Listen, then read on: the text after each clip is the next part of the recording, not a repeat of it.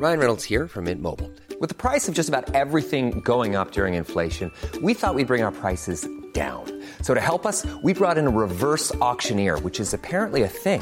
Mint Mobile Unlimited Premium Wireless. How to get 30, 30, bit to get 30, bit to get 20, 20, 20, bit to get 20, 20, bit to get 15, 15, 15, 15, just $15 a month? Sold! Give it a try at mintmobile.com/switch. $45 up front for 3 months plus taxes and fees. Promo rate for new customers for limited time. Unlimited more than 40 gigabytes per month. Slows full terms at mintmobile.com.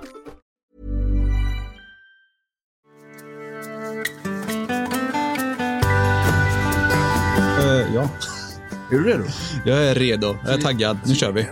Alla dagar är redo. Ja, alltid redo. Som scouten. Ja, jag har varit scout. Har du varit det? Ja. Nej. Jo.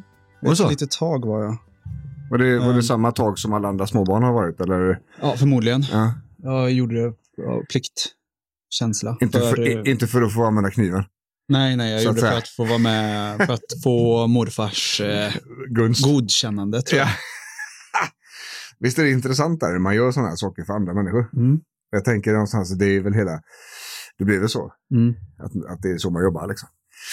Fan alltså. Men det var ju mitt eget hittepå dock. Ja, alltså att det var att så du ville. det var. Ja, absolut, men det är väl så också. Ja. Man försöker att passa in i ramen.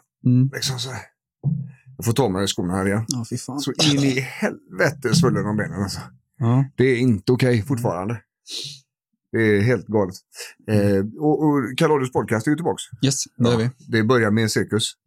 Då skulle vi lyssnarna ha sett här innan. Ja, jäklar. Det är upp och ner och svordomar och harkel och... Ja. Det är kaos. Det är det faktiskt. Cirkuskaos. Cirkuskaos, ja. Om jag har lite bråttom. Då är det precis som att allting går på arslet. Och jag behöver vara extremt förberedd. Egentligen har jag behövt rigga allt här igår. Eftersom jag kör patient in till klockan och sen så är det nästa. Liksom. Så kan det vara. Men vad fan, vad ska man göra? Nej, jag tycker vi löser det ganska bra ändå. Ja, mest jag. Mest du. Ja. Du sitter ju mest lugnt i båten och det är det enda du kan göra egentligen. Det var att hålla sig lite ur vägen när jag snurrar igång liksom. Det är så härligt. Och idag på tal om snurr och sådär. Idag ska vi prata om ångest. Just det. Eller som min yngsta dotter kallade det för när hon var liten, ånghäst. Ånghäst, ja. En ånghäst. Tyckte jag är lite gulligt. Faktiskt. Och det här med ångest är ju någonting som är väldigt förekommande hos människor. Jajamän. Stort och smått. På olika grejer, olika sätt. Bästa känslan? Nej, inte direkt. Ja, men det är en favoritkänsla. Annars hade man väl inte haft den så ofta, eller? Så många, kanske. Jag vet inte. Och det här är ju någonting som är väldigt vanligt förekommande i människors vardag. Och det är ju inte alls säkert man kan identifiera det som ångest alla gånger. Nej. Det är ju det här med när det är somatiska symptom till exempel, alltså kroppssymptom och sånt, så det är ju jävligt lurigt. Ja. Och det här är också en känsla som man vill bli av med. Och då är det väldigt lätt, tänker jag, att man gör massa saker för att det inte ska kännas så. Precis. Man känner ju, det är ju som många säger ibland, att det kryper i kroppen. Man måste göra någonting. Man behöver agera på något sätt, men man vet inte vad det är alltid. Den tycker jag är jätteintressant. Och vi ska dissekera det då. Och jag tänker det, istället för att vi bara ska sitta på våran kammare och tycka och tänka och sånt, så har vi bjudit in en gäst då. Ja. Och Henrik Wiman då, som är psykolog, sitter i Uppsala. Och han har ett konto på Instagram som har vuxit ganska snabbt på ganska kort tid. Och pratar mycket om ångest och mycket och sådär. Så jag tänker vi släpper in det, Henke. Vad tror du om det? Det låter väl toppen. Tjena grabbar. Tjena. Välkommen. Hur mår du? Jo tack. Jag mår ganska bra ändå. Ja, det är så jag. Hur är det med er? Det är full fart. Ja. Det är liksom, det är lite grann vårt signum. Det är det enda vi kan. Ja. det är så vi jobbar liksom. Sådär. Ja, hur har du det uppe? Det var härligt. Jo, men det är bra här. Vinterkylan, det känns som att den kommer och går. Den har inte riktigt bestämt sig än. Så att det är fortfarande så här långkalsonger på eller av. Ingen vet. Okay. man får på sig en uppsättning på morgonen. Ja. Och sen får man ha sommarkläder på sig på eftermiddagen. Ja. Så antingen får man dyngsvettas eller frysa arslet av sig. Det är så vi jobbar. Det är så vi jobbar. Men du är ju psykolog ju. Ja, så är det. Hur länge har du varit det? Ja du, det blir väl... Jag fick legitimationen för lite mer än ett år sedan, men jag har jobbat som psykolog snart 3 år nu. Just det. Just det. Så att, ja. Och du sitter inom vårdbiten uppe i Uppsala? Ja, precis. Jag jobbar i primärvård, så jag sitter på vårdcentral och träffar folk som dig och mig i princip. Vanliga människor liksom. Ja, jag träffar människor. Precis så. Mm. Och du har ju, liksom, alla människor har ju sin bakgrund och du har du är ju en av dem som har överlevt cancer. Absolut. Och det var ganska unga år, vad jag förstod. Precis. Nej, jag hade cancer 2 gånger. När jag var 14 och sen så tyckte jag att det inte räckte med en gång, så då fick det bli en gång till när jag var 18. Just det. Så ja, det är definitivt, vad ska man säga, en erfarenhet som har format mig mycket till den jag är idag. Så att, men ja, man har med sig man har med sig lärdomar som mycket annat här i livet. Är det därför du sökte dig till psykologin? Jag tänker att det blir mycket tankar och känslor med sådana 2 stora händelser. Absolut. Det är klart det blir så. Och det var ju, jag minns ju att särskilt andra gången så väckte det mycket tankar och för mig framförallt kring döden och hur jag ska hantera det här och så.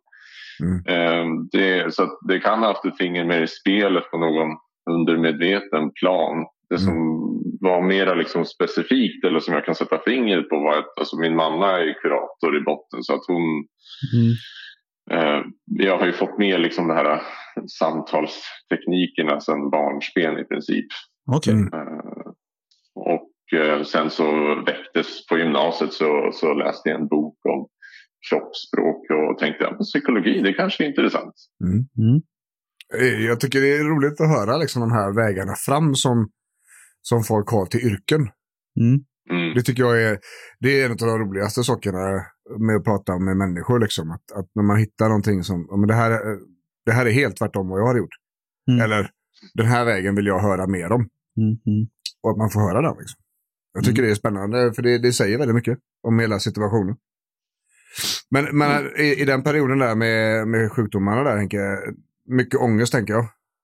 Eller var det bara uppgivet? Alltså det var väldigt varierat sådär. För första gången så absolut, det var alltså de första månaderna sådär direkt efter att jag hade fått cancerbeskedet, då var det ju mycket men som vanligt vid krisreaktioner, mycket ilska, mycket sorg, mycket ångest, absolut. Jag minns att jag kunde liksom nästan lite, alltså kvällarna innan behandlingarna så kunde jag nästan bara tvinga mig att sitta upp och spela datorspel, för jag ville inte gå och lägga mig liksom. Nej. Ja, det är tunga prylar alltså. Ja. Jag tänker det att som terapeut eller överhuvudtaget psykolog eller vilken sorts terapeut man nu är, så tror jag det alla upplevelser och saker som har inneburit en egen kamp liksom är bra. Alltså i yrket att använda, alltså man har med sig väldigt mycket mer till bordet på något vis när man har upplevt de här jobbiga sakerna. Jämfört om man inte hade upplevt det, om man har levt i en glasbubbla liksom. Jag tror absolut. Det är skitviktigt alltså. Men om vi glider in lite grann där på ångestbiten. Om du skulle få berätta för lyssnarna på liksom Henkes sätt.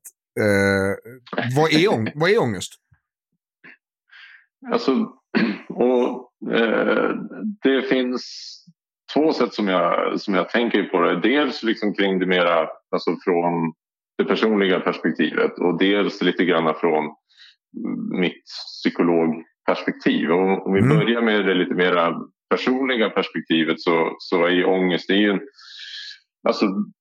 ju i princip att kroppen reagerar på någonting som vi upplever som hotfullt. Med betoning på upplever oftast. Och den reagerar på, liksom, på många sätt som den hade gjort om det hade varit en faktisk fara. Det är liksom att det är mycket som kroppen går igång, det blir högre puls, man blir varm i kroppen, tankarna kan börja snurra, det är bara liksom, man bara vill krypa ur skinnet lite grann. Och jag tänker att man kan ju dela upp det, alltså när vi pratar om känslorna och just själva ångesten, så tänker jag att om man, det finns ju även fysiska symptom som du säger. Om man delar upp det här i fysiska och psykologiska symptom. Vad springer du på för typer av symptom när du jobbar i vardagen liksom? Det är många som söker för men det blir oftast en blandning av de två. Det ena är ju, som du säger, liksom de kroppsliga symptomen, de fysiska, att man förstår inte varför man i den här situationen helt plötsligt hjärtat börjar rusa, man blir jättesvettig, det bara känns obehagligt, och sen att man även kan få den här, man kan även få liksom på det psykologiska planet en ganska så stark rädsla. Man kan börja känna liksom som att man får svårt att fokusera, man kan känna att det blir alltså väldigt många orostankar. Just det. Och jag har sprungit på ganska mycket också, de har de här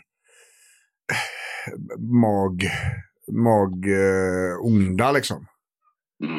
Att det blir sådana typer av symptom också. Jag upplever att många, alltså det finns inte riktigt så mycket information som man kanske hade önskat om det där. Att det där du känner i kroppen, det kan faktiskt vara ångest liksom. Och jag brukar tänka så här att när jag lyssnar på patienten, om det här obehaget ökar i specifika tillfällen, så brukar det vara i alla fall stressrelaterat. Och där kan ju absolut vara ångest påkopplat på det där. Absolut. Och det är det som är så lurigt med ångest och stress för det. Och det är jättebra att du tar upp just stress i det här sammanhanget. För det är viktigt att komma ihåg att alltså det man precis brukar beskriva när man känner ångest, just att det här med obehaget i kroppen, den obehagliga känslan, det är ju i princip, det är nästan samma symptom som vid stress. Eller hur? Och det är ju för att när vi får det här upplevda hotet vid stress, så är det oftast ett faktiskt hot. När vi ångest är det oftast det upplevda hotet. Just det. Oavsett, kroppen tänker ju likadant, att det här är hotfullt, och reagerar med att kicka igång det sympatiska nervsystemet. Jag kan säga det till lyssnarna också som kanske inte flänger sig med medicinska uttryck. Det sympatiska nervsystemet är det som kallas för fight or flight systemet då. Eller fly eller fäkta-systemet. Och det ska ju då via olika reaktioner sätta igång då adrenalin, vidga pupillerna, spänna musklerna, göra alltså som det känns när man nästan har krockat med bilen typ. Så, dum. Där är ju liksom sympaticus, som det heter då på latin. Och tvärtom så heter det parasympaticus. Och det är ju det systemet som sparkar igång när du nästan somnar i soffan liksom. När du är avslappnad och lugn och sådär va. Det ska ju vara en balans i de här två. Är sympaticus för mycket igång, så kommer stressen i kroppen att vara väldigt hög. Och de två behöver ligga i balans då, vilket de väldigt sällan gör när det är stress då. Och jag tänker så här då, Henke, att finns det en större förekomst av ångest när det är liksom utmattningssyndrom och sånt? Eller är det liksom lite jämnt skägg där med som inte är utmattade? Och det där är ju när det gäller just med utmattningssyndrom och liksom andra stressrelaterade besvär, så är det ju, det blir ju jättesvårt att urskilja såklart, och än mer liksom väldigt svårt för individen och än mer svårt för oss liksom som terapeuter, behandlare så där, att hjälpa för att urskilja mellan vad är stress och vad är ångest, för de hänger så mycket ihop, särskilt med utmattning då, när man har det här när nervsystemet har liksom gängat ur lite grann. och det behöver få läka. Då är det svårt att veta vad som är vad. Oavsett, det som är tur där är liksom att man kan oftast använda samma knep för att hjälpa bägge besvär. Just det. Hur skulle du, om vi börjar med, det tänker jag som jag är väldigt nyfiken på, när du sitter med en patient, vad skulle kunna få dig till att särskilja dem? Vad får dig till att gå på spåret? Det här är utmattningen och stress? Eller det här är absolut ångest? Hur skulle en sån särskiljning kunna se ut liksom? Om vi försöker för lyssnarna och hjälpa dem. Okej, men jag har ångest. För jag tänker så här, brukar de komma direkt till dig eller kommer man via läkare? För jag tänker att vi nämner många fysiska symptom. Och då tänker jag att man automatiskt kanske tänker att om man har kräkningar, diarré till exempel, eller liksom annat, att man går runt och svettas hela tiden. Att det är någonting fel med mig, jag söker till vårdcentralen. Är det en läkare jag kommer få träffa först då, eller kommer man få prata med någon person där som reder ut och säger men det kanske du ska först till psykologen? Eller hur är processen? Absolut, och det varierar såklart från vårdcentral till vårdcentral. Vissa vårdcentraler kör ju lite grann mer på den klassiska metoden flaskhalsläkare och sen internremiss vidare till psykologer. Vi på vår vårdcentral har vi lyckats fixa på grund av den, tack vare det system som Region Uppsala använder, så har vi kunnat fixa så att vi kan, när de ringer in så får de ju samtal med en sjuksköterska först, och där de är ju jätteduktiga på att snappa upp det här med kan det vara psykisk ohälsa det har att göra med, och erbjuda en tid till psykolog. Så väldigt många brukar väldigt många brukar nappa på det, och väldigt många, folk kan sin skit för tiden också. Så att det är liksom, många ringer in och säger hej, jag vill träffa psykolog. Yes, pang bom, varsågod. Men såklart andra liksom, av olika anledningar kanske de har provat att träffa en psykolog eller kurator tidigare och känner att nej, men nu vill jag prova medicin, men toppen, då får de en tid till läkare, eller de vill ha den här fysiska bedömningen först, för det kan vara väldigt bra att ha den gjord. För som sagt, det kan vara bra att bara stämma av, se till så att maskineriet funkar först. Just det. Och sen så hamnar de hos dig. Ja, och så vet de inte riktigt vad det är som känns obehagligt och konstigt. Och det finns stress i livet, men det finns ändå tecken på att det här kan vara ångest liksom. Hur separerar vi dem liksom? Det första jag brukar kolla där är, för utmattningssyndrom är ju någonting som det genomsyrar ju hela ens liv ganska mycket. Så att är det så att att patienten beskriver att de här besvären aldrig riktigt tar slut, man får inte riktigt någon paus från dem. Då är det troligt att det lutar mer åt utmattningssyndromhållet.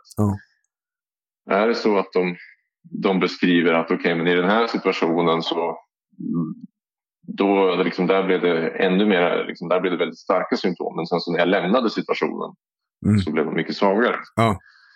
Och liksom att man märker att undvikandet verkar påverka symptomen. Men då kanske det är mer åt ångesthållet. Jag tror att det är ett jävligt bra verktyg för folk att använda. Alltså när känns det hur liksom. Och det blir ju så när man pratar om de här psykologiska grejerna och ångest och sånt där, så är det ju otroligt viktigt att liksom känna sig själv och tänka på sig själv och uppmärksamma sina egna signaler. Precis. Men vilket ju också är precis tvärtom mot vad man vill där egentligen. Ja, det är ju det som blir det utmaningen i det här, att man vill ju bara köra på och lämna. Man vill ju bort därifrån liksom. Och det är jättebra. Jag tänker så här också, att när om jag hör att det är mer liksom åt panikhållet, att det blir väldigt starka stressreaktioner inför olika saker. Det känns också lite mer som ångest snarare än utmattningar. Precis, att det blir den här förväntansångesten. Ja, exakt. Och det finns ju, alltså nu har vi pratat om ångest generellt lite grann sådär. Men vi har ju ett antal olika uttryck som där ångest är en del. Alltså grunden är ångest, men det är kopplat till olika situationer. Olika grejer. Och förväntansångest som du sa där, Henke. Den är ju väldigt intressant. Den upplever jag på mina patienter i alla fall är väldigt starkt närvarande för de som jobbar, som är väldigt perfektioniststyrda. Att jag förväntar mig att det ska vara så här, eller jag förväntar mig att det ska gå åt helvete. Och då får jag ångest för att situationen inte kommer gå att rädda, fast jag själv har gått i förväg och bestämt hur situationen kommer vara, fast det är bara en framtidsvision liksom. Man börjar sia om sin egen framtid, att så här kommer det vara, och då börjar man agera utifrån det. Ja, exakt. Vad tänker du om förväntansångest då? Ja, precis. Ja, generellt inte bra. Men så sluta gör det. Ja. Sluta. Alla som lyssnar, lägg ner. Ingen mer med det. Nej, färdigt. Så, nu har vi löst alla era problem. Ja, och det är även där. Har du testat sprit för din ångest?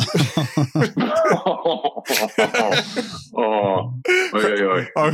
Skämt åsido. Ja, verkligen. Ja, men förväntansångest då?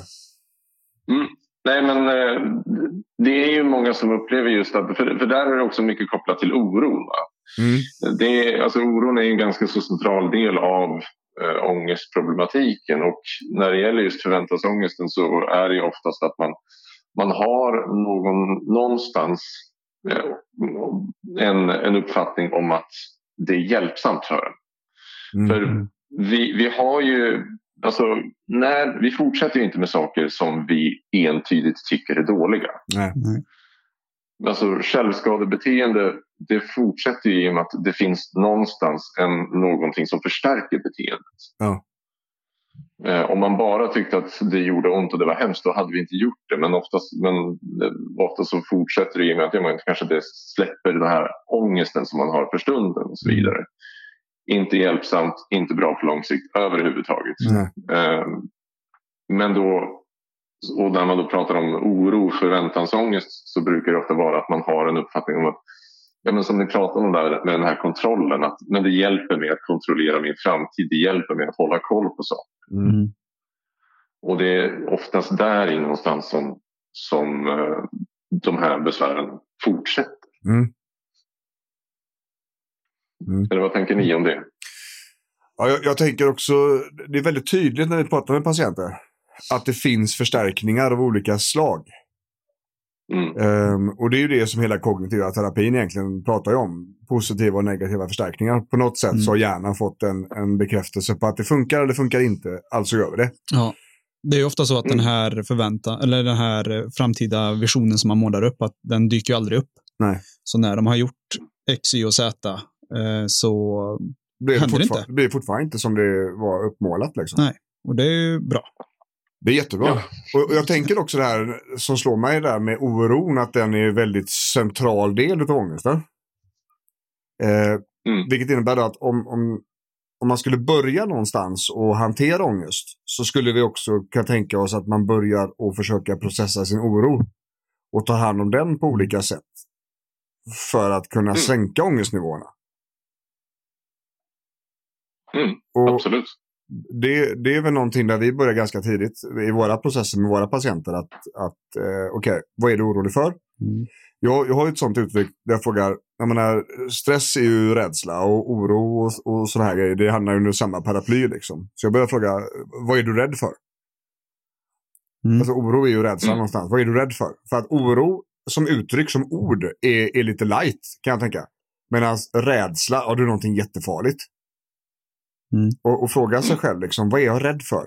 Och när man då försöker formulera vad man är rädd för. Ja, men jag är orolig för att det är för mycket e-post i min korg. Är det för att den ska vara tom? Att jag vill det? Är det jag är orolig för? Eller är jag orolig för att missa någonting i den här mejlskörden? Och sådär. Vad är det jag är rädd för? Och där då kunna formulera sig. Det här är jag rädd för. Jag är rädd för att jag ska få sparken om e-postkorgen inte är tom. Eller så, avbetad på fredag eftermiddag. Den oron är ju sannolikt inte funktionell liksom. Och när man tittar på det här svart på vitt, då tenderar ju känslan att sjunka. Liksom. Det är som det dialektiska beteendet när vi pratar om känsloreglering. Då. Och det är ju naturligtvis jättesvårt när man är väldigt orolig lagd. Liksom. Man kanske har mönster med sig från gammalt. Alltså man är upplärd att världen är farlig liksom, när man har varit liten. Att det finns en grundoro som följer med in i vuxenlivet. Och att man hela tiden bevakar omvärlden för att det snart ska bli farligt. Så vinner man nog ganska mycket på att titta på oron på ett faktamässigt sätt. Vad är det du är rädd för liksom? Och ställa sig den frågan. Vad tänker du om alltså, hur hanterar du en patient som du känner att det här är en väldigt orolig person, alltså allting är farligt. Även små saker är jobbiga för den här individen liksom. Eller ja, vår definition på små saker, för henne kanske det är jättestort. Men hur skulle du hantera en sån approach?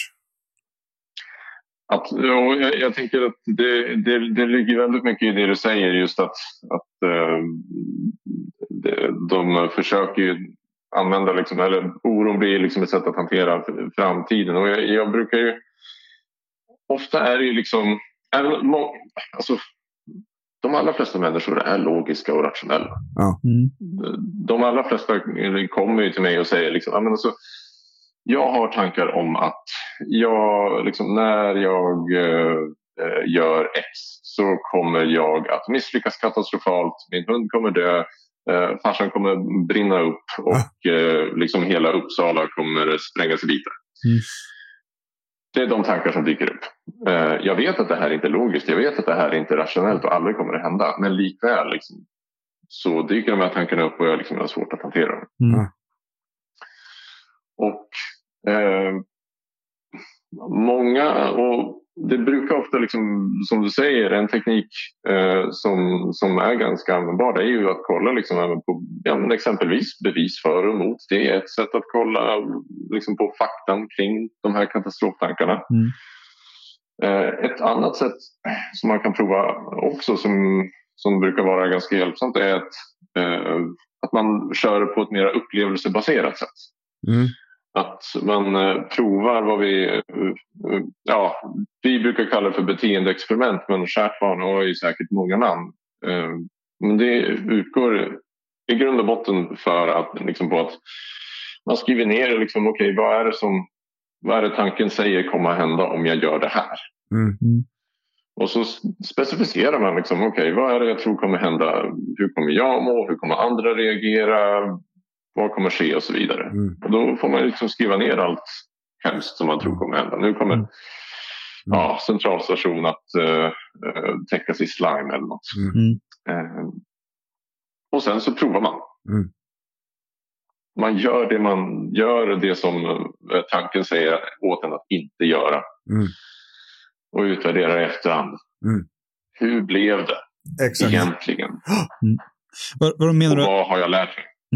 Så du menar att man först siar om vad som kommer hända? Sen, och sen så agerar man på känslan då? Eller och jämför det man har siat om med utfallet? Det verkliga utfallet? Eller förstod jag? Precis. Ja, men visst, alltså vi gör en verklighets fact-checking i princip. Yes. Vi tar den här tanken som dyker upp i skallen. Vi skriver ner den, vi liksom tydliggör den lite grann. För ofta så blir det ju lätt att de här tankarna bara snurrar runt och de blir inte så konkreta. Och när helst vi har någonting som inte är formbart, någonting som vi inte riktigt kan greppa, då blir det ju en desto jobbigare. Så bara det i sig liksom, att tydliggöra, konkretisera, vad är det här för tanke, vad är det här för rädsla, brukar vara ett bra steg på vägen. Och sen så när man har konkretiserat det så tar man då och helt enkelt provar, ser vad händer i verkligheten, blev det så jobbigt som jag trodde. Och jag tänker, det här är ju väldigt intressant. För att om vi tar det här resonemanget så jag tänker någonstans att kopplar vi det här till hälsoångest så blir det lite annorlunda, va? Ja. Och då kan man ju tro att hälsoångest är ju liksom ångest som ångest liksom. Fast det funkar inte riktigt likadant där. Hälsoångest är ju gamla namnet på hypokondri, eller nya namnet på hypokondri. Och hälsoångest är någonting som är jättesvårt för människan som har det. Det är också rätt så knepigt att bli av med. Hur mycket jobbar du med det uppe i Uppsala? Ja, det kommer in en hel del med hälsoångest. Absolut. Och det som du säger, det är en lurig grej i och med att man säger att man är rädd för att man har en specifik fobi, som att man är rädd för hundar eller något sådär. Då är det ju extremt enkelt att veta, okej, men nu kör vi liksom exponering gentemot golden retrievers och ser hur det går. Men här är ju liksom triggas i ångesten av de kroppsliga symptomen. Vilket jag tänker också, om vi har en ångest i grunden som yttrar sig i somatiska symptom, alltså kroppsliga symptom, då är det ju väldigt lätt att det utvecklar sig till hälsoångest också. För att man har alltid någonting med kroppen och man tänker alltid på hur det känns i kroppen, och till slut så finns det en risk att det utvecklar sig till att man tror att någonting är potentiellt farligt hela tiden och att det bara byter skepnad liksom. Hur jobbar du med just hälsoångestbiten? Vad skulle du säga är viktigaste punkterna där för någon som lyssnar till exempel?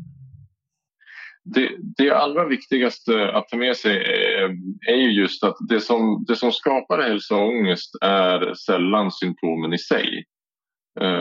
Alltså jag vet ju att ni jobbar ju mycket med kroppen, så ni vet ju liksom hur mycket skavanker och liksom oljebyten och tjofadrittan som behövs för att kroppen ska fungera och sådär.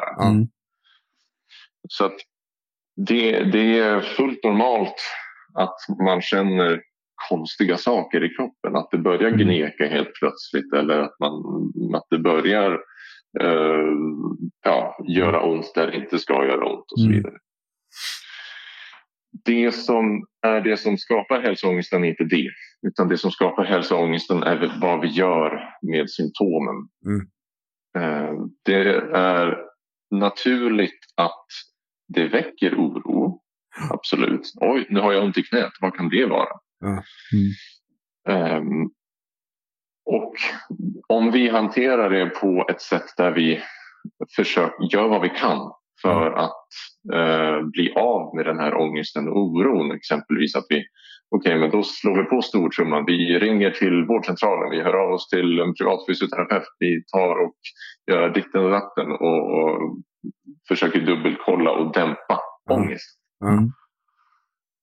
Det är då som vi lär oss, och framförallt lär kroppen och hjärnan att det är så här vi hanterar liksom obehagskänslor relaterade till kroppsliga symptom. Vi tar och hör av oss till läkare, vi tar och kollar det, och vi dubbelkollar kroppen hela tiden för att se till att det inte händer något nytt. Vi googlar skiten ur det här och så vidare. Så man kan säga att det är beteendet bakom att ha symptom som är det stora problemet i hälsoångesten. Ja, precis. Jag har ett par stycken patienter som har rätt så grav sådan. Och det är ovanligt nog för oss. Det är bara män som har det hos oss. Vi har ju absolut största merparten av våra patienter är kvinnor. Alltså vi snackar 70-80% utan problem. Men så är det inte inom hälsoångesten, för jag har uteslutande män som har det. Nu kan det ju såklart bero på vilka som har sökt oss och så vidare och så vidare. Men känner du att det är vanligare i den manliga populationen än kvinnor att få hälsoångest? Rent anekdotiskt så har det nog hos mig varit lite hälta så att säga. Okay. Det har varit kvinnor, män, unga, gamla. Ja, just det. Spelar liksom egentligen vad det är för... De har ju besvär ändå så sett. Men en grej jag tänker på här då, det är att, som är väldigt tydligt när det gäller hälsoångest, och just att det är så klart och tydligt att se att det är beteendet bakom symptomen som är problemet. För så fort man har fått kontroll på ett symptom så jobbar hjärnan vidare på nästa. De byter liksom, man ska inte säga de byter krämpa, men de byter fokus. Hjärnorna byter fokus hela tiden. Så fort man har fått koll på en del så är det väldigt vanligt hos mina patienter för att de hoppar vidare till nästa. Och så kommer det väl vara, tänker jag, så länge man inte kommer i ordning med beteendet bakom symptomet. Precis, för det man ofta liksom som individ eller med hälsoångest misstar är just att, som sagt, fokuset ligger ju i stunden tack vare ångesten på det enskilda symptomet. Just det. Och man gör vad man kan för att bli av med det. Men det är inte det som är det är inte symptomen i sig som är problemet, och det är där man ofta behöver ha lite stöd för att lyfta blicken för att kunna se att men det är beteendet som vi har kring symptomen som är det problematiska. Och där har jag det är också väldigt tydligt, framförallt hos en av patienter, en person som har varit väldigt, väldigt rädd för corona. Rädd för att i grund och botten ha ihjäl en annan människa genom att man själv blir smittad och föra smittan vidare och därmed har varit orsak till dödsfall. Det var rädslan då. Och den här personen kunde alltså sprita handen 8 gånger ifrån när man gick in på ICA utan att ta i något speciellt tills man kom till kassan. Väldigt stort besvär liksom. Och den här personen gick då runt med en handdesinfektionsflaska, lite sån resekit i fickan. Och där är väldigt tydligt då, för att den här personen spritar händerna så mycket som det har gjorts, där han då får liksom säkerställa att det här är på det här viset. Det förstärker ju beteendet. Och det är ju sånt man får hålla lite koll på. Vad gör jag för att förstärka? Hur matar jag min hälsoångest liksom? Och det här pratar vi väldigt mycket om för att hitta de här sakerna. Och i det här fallet så har det tagit sig ännu större uttryck då att man vill inte gå på gymmet för att där finns det en smittorisk. Då försöker man att bygga ett gym hemma. Och det där finns en möjlighet att det där är ett jättestarkt förstärkningsbeteende. För att om det blir så att man lyckas fixa ett gym hemma i källaren, så kommer man att isolera sig ännu mer. Då behöver man inte gå ut, och då kommer man att få en mängd olika negativa effekter på det liksom. Isoleringen blir bara större och större och större, och hälsoångesten har börjat att liksom dominera delar i livet.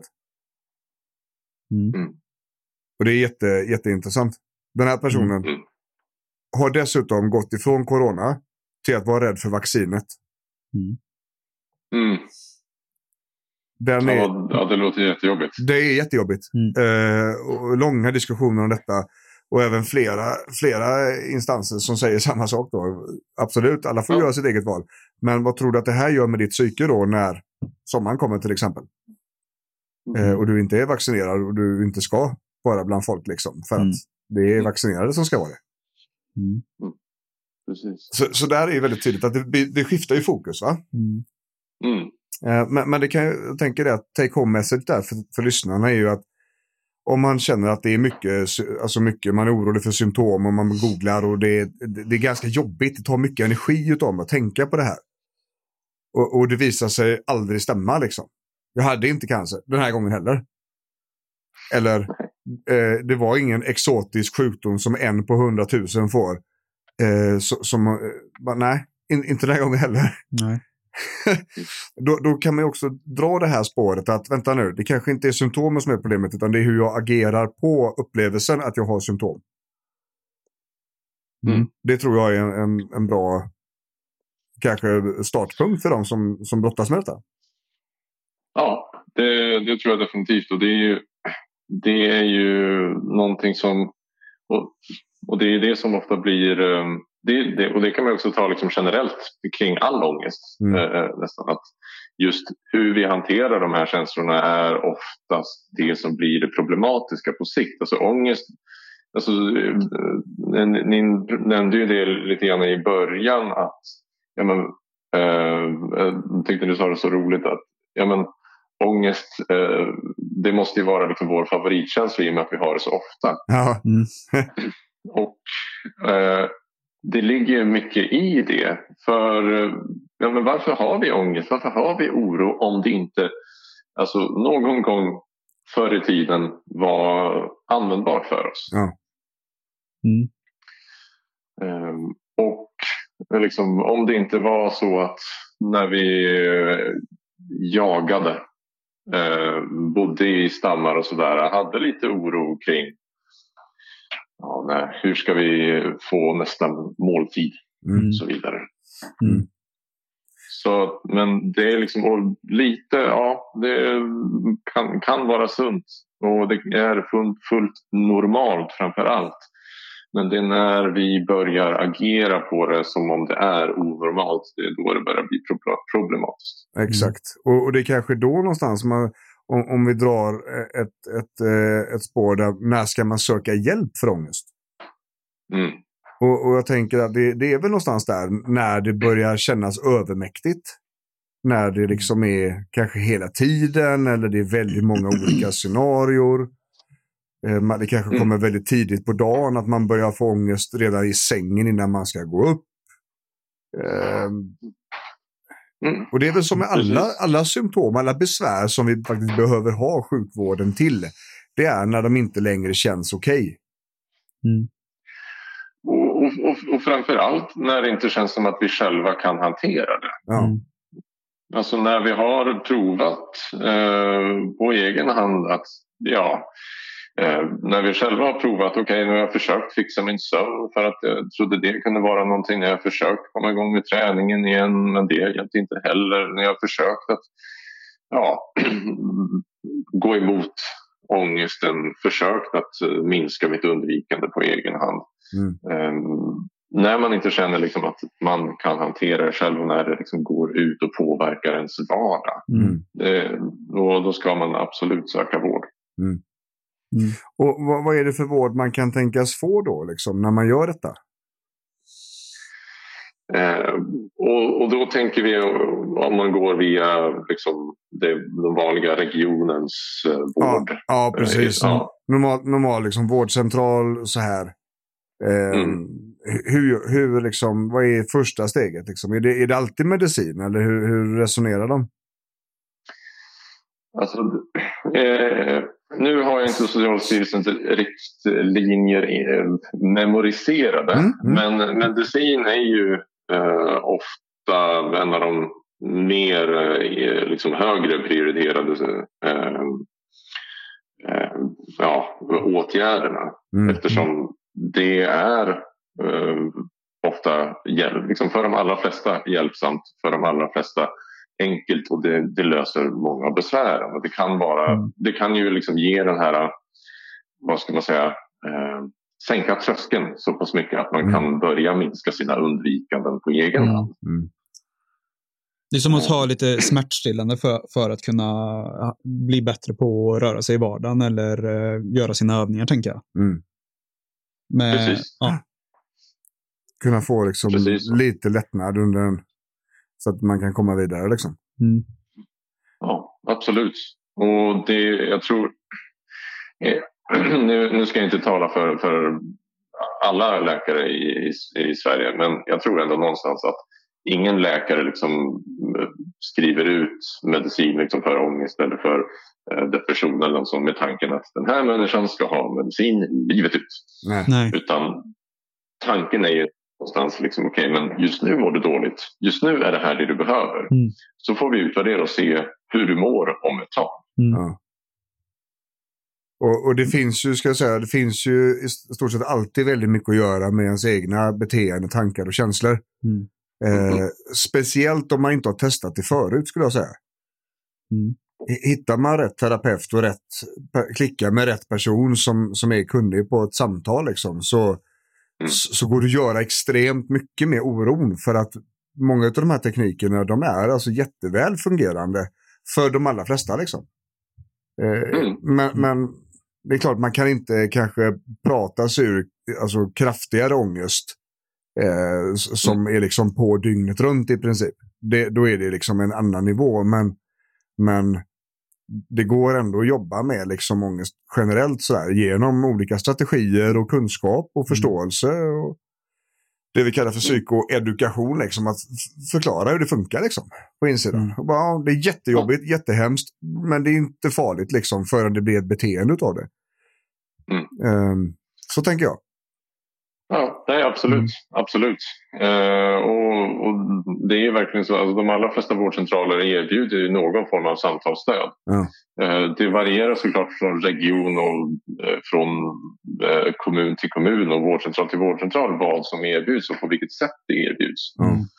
Men lyckligtvis så blir det mer och mer att det finns fler liksom, psykologer, det finns fler kuratorer, det finns fler människor som har någon form av psykoterapeutisk utbildning som jobbar ute på vårdcentraler och kan ge stöd i det här.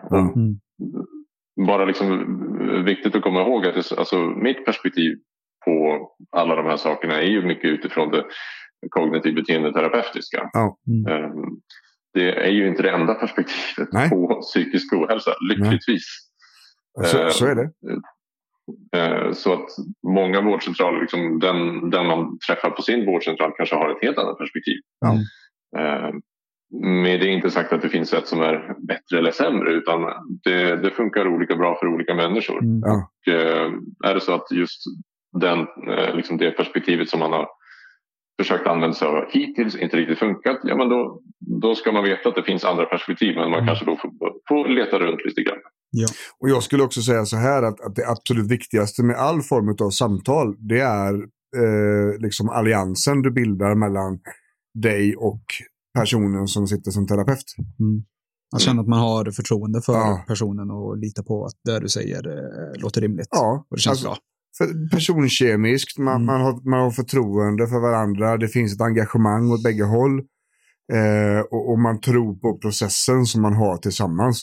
Har man inte det så funkar ingenting. Det är bara att lägga ner, det är bara att byta gubbe liksom. Så ska det vara. Och så säger vi här också.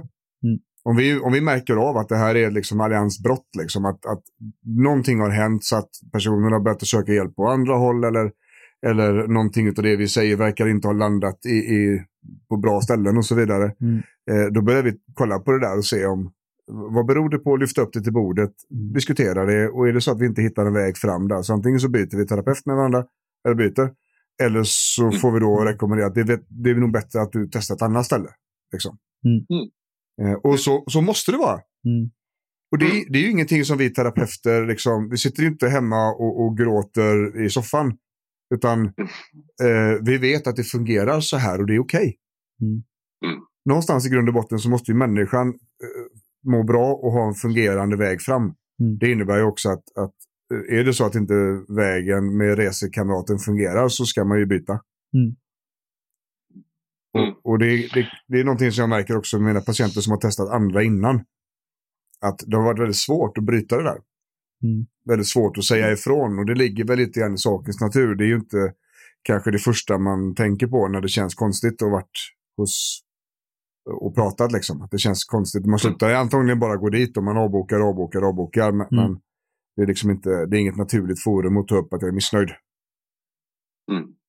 Nej, absolut. Och det är toppen att ni har ju den möjligheten. Det är ju två som sitter där och liksom lätt kan liksom byta mellan varandra. Det är någonting som jag upplever är väldigt hjälpsamt på min vårdcentral, där vi har flera stycken som sitter och jobbar, och vi har liksom blandat med perspektiv också på psykisk hälsa. Vilket är väldigt användbart, för det händer alltså, såklart att man träffar någon antingen av olika anledningar det funkar inte, eller liksom det här liksom, synsättet inte riktigt passar, men då brukar jag alltid lyfta det, försöker lyfta det med så många patienter som det går, bara så att de vet det, liksom, att mitt mål är inte liksom att jag ska hjälpa dig, mitt mål är att du ska få den vård du vill ha. Och om det innebär att du vill byta behandlare, då är det självklart att du ska göra det. Och vi värderar ju inte det. Alltså vi dömer inte dem för att det är så. Det funkar liksom inte så i våran värld. Nej. Men det kan vara lätt att tro att det är så. Att det ska bli när man blir butthurt liksom. Och så är man ovänner. Fast det fungerar ju på riktigt inte så. Nej. Alltså, man går ju inte ihop med alla. Nej. Även i liksom privata sammanhang så är det ju. Så är det verkligen. Och om vi skulle försöka runda av säcken lite grann här. Vad skulle du vilja ge för sista pitch, Henke, här några halvminut till lyssnarna? Slutplädering. Slutplädering, ja. Ja, precis. Ja, alltså om vi då sammanfattar ångest lite grann så är det verkligen liksom så att det är någonting som är normalt förekommande i livet. Är det så att du upplever att det är besvärligt, titta på beteendena kring känslan, kring symptomen och se vad som ligger där. Sen såklart, liksom, det kan ju säkert finnas alltså anledningar till att beteendena dyker upp. Kan nog säkert finnas djupare bottnar i det än bara liksom det beteendena i sig. Mm. Och det kan vara värt att titta på det också. Men oftast liksom för att skapa lättnad i stunden så behöver vi titta på beteendena. Mm. Jag tänker att det kan bli den godaste avrundningen vi har haft på länge. Mm. Titta på beteendena. Så. Och du, Henrik, du finns ju framförallt på Instagram, så vet du, psykologen Henrik heter ditt konto. Ett ord. Japp. Så är det. Otroligt matnyttigt. Jag har följt det sedan du var pytteliten. Nu är det större. Så jag tycker att alla ska gå in där och kolla läget där. Det kommer mycket vettiga tankar och funderingar på hur livet och de här sakerna fungerar liksom. Ja, men tack. Som sagt, och där tänker jag, vill man ha kontakt med det så är det också ett bra ställe kanske att börja på.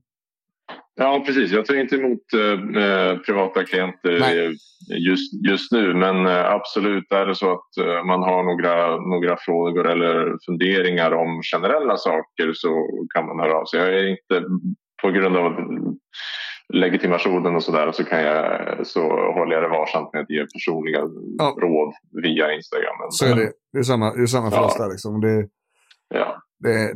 Man måste vara lite vaksam på det där. Men du, jättekul att du var med. Ja, men det var svinkul. Vi gör det snart igen, va? Ja, men det tycker jag. Ja. Ett nytt ämne som vi brötar ner oss i. Ja, verkligen.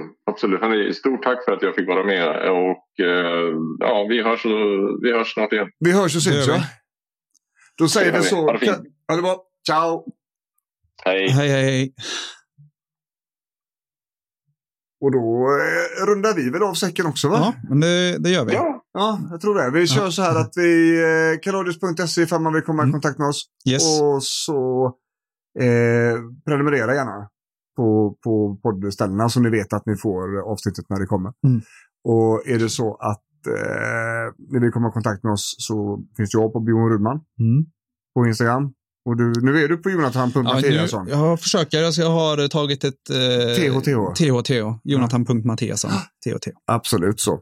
I övrigt så tackar vi för att ni var med och lyssnade om ånghästen. Om ånghästen, ja. Ånghästen, ja. Så hörs vi snart igen. Det gör vi. Ha det gott. Ha det. Hej.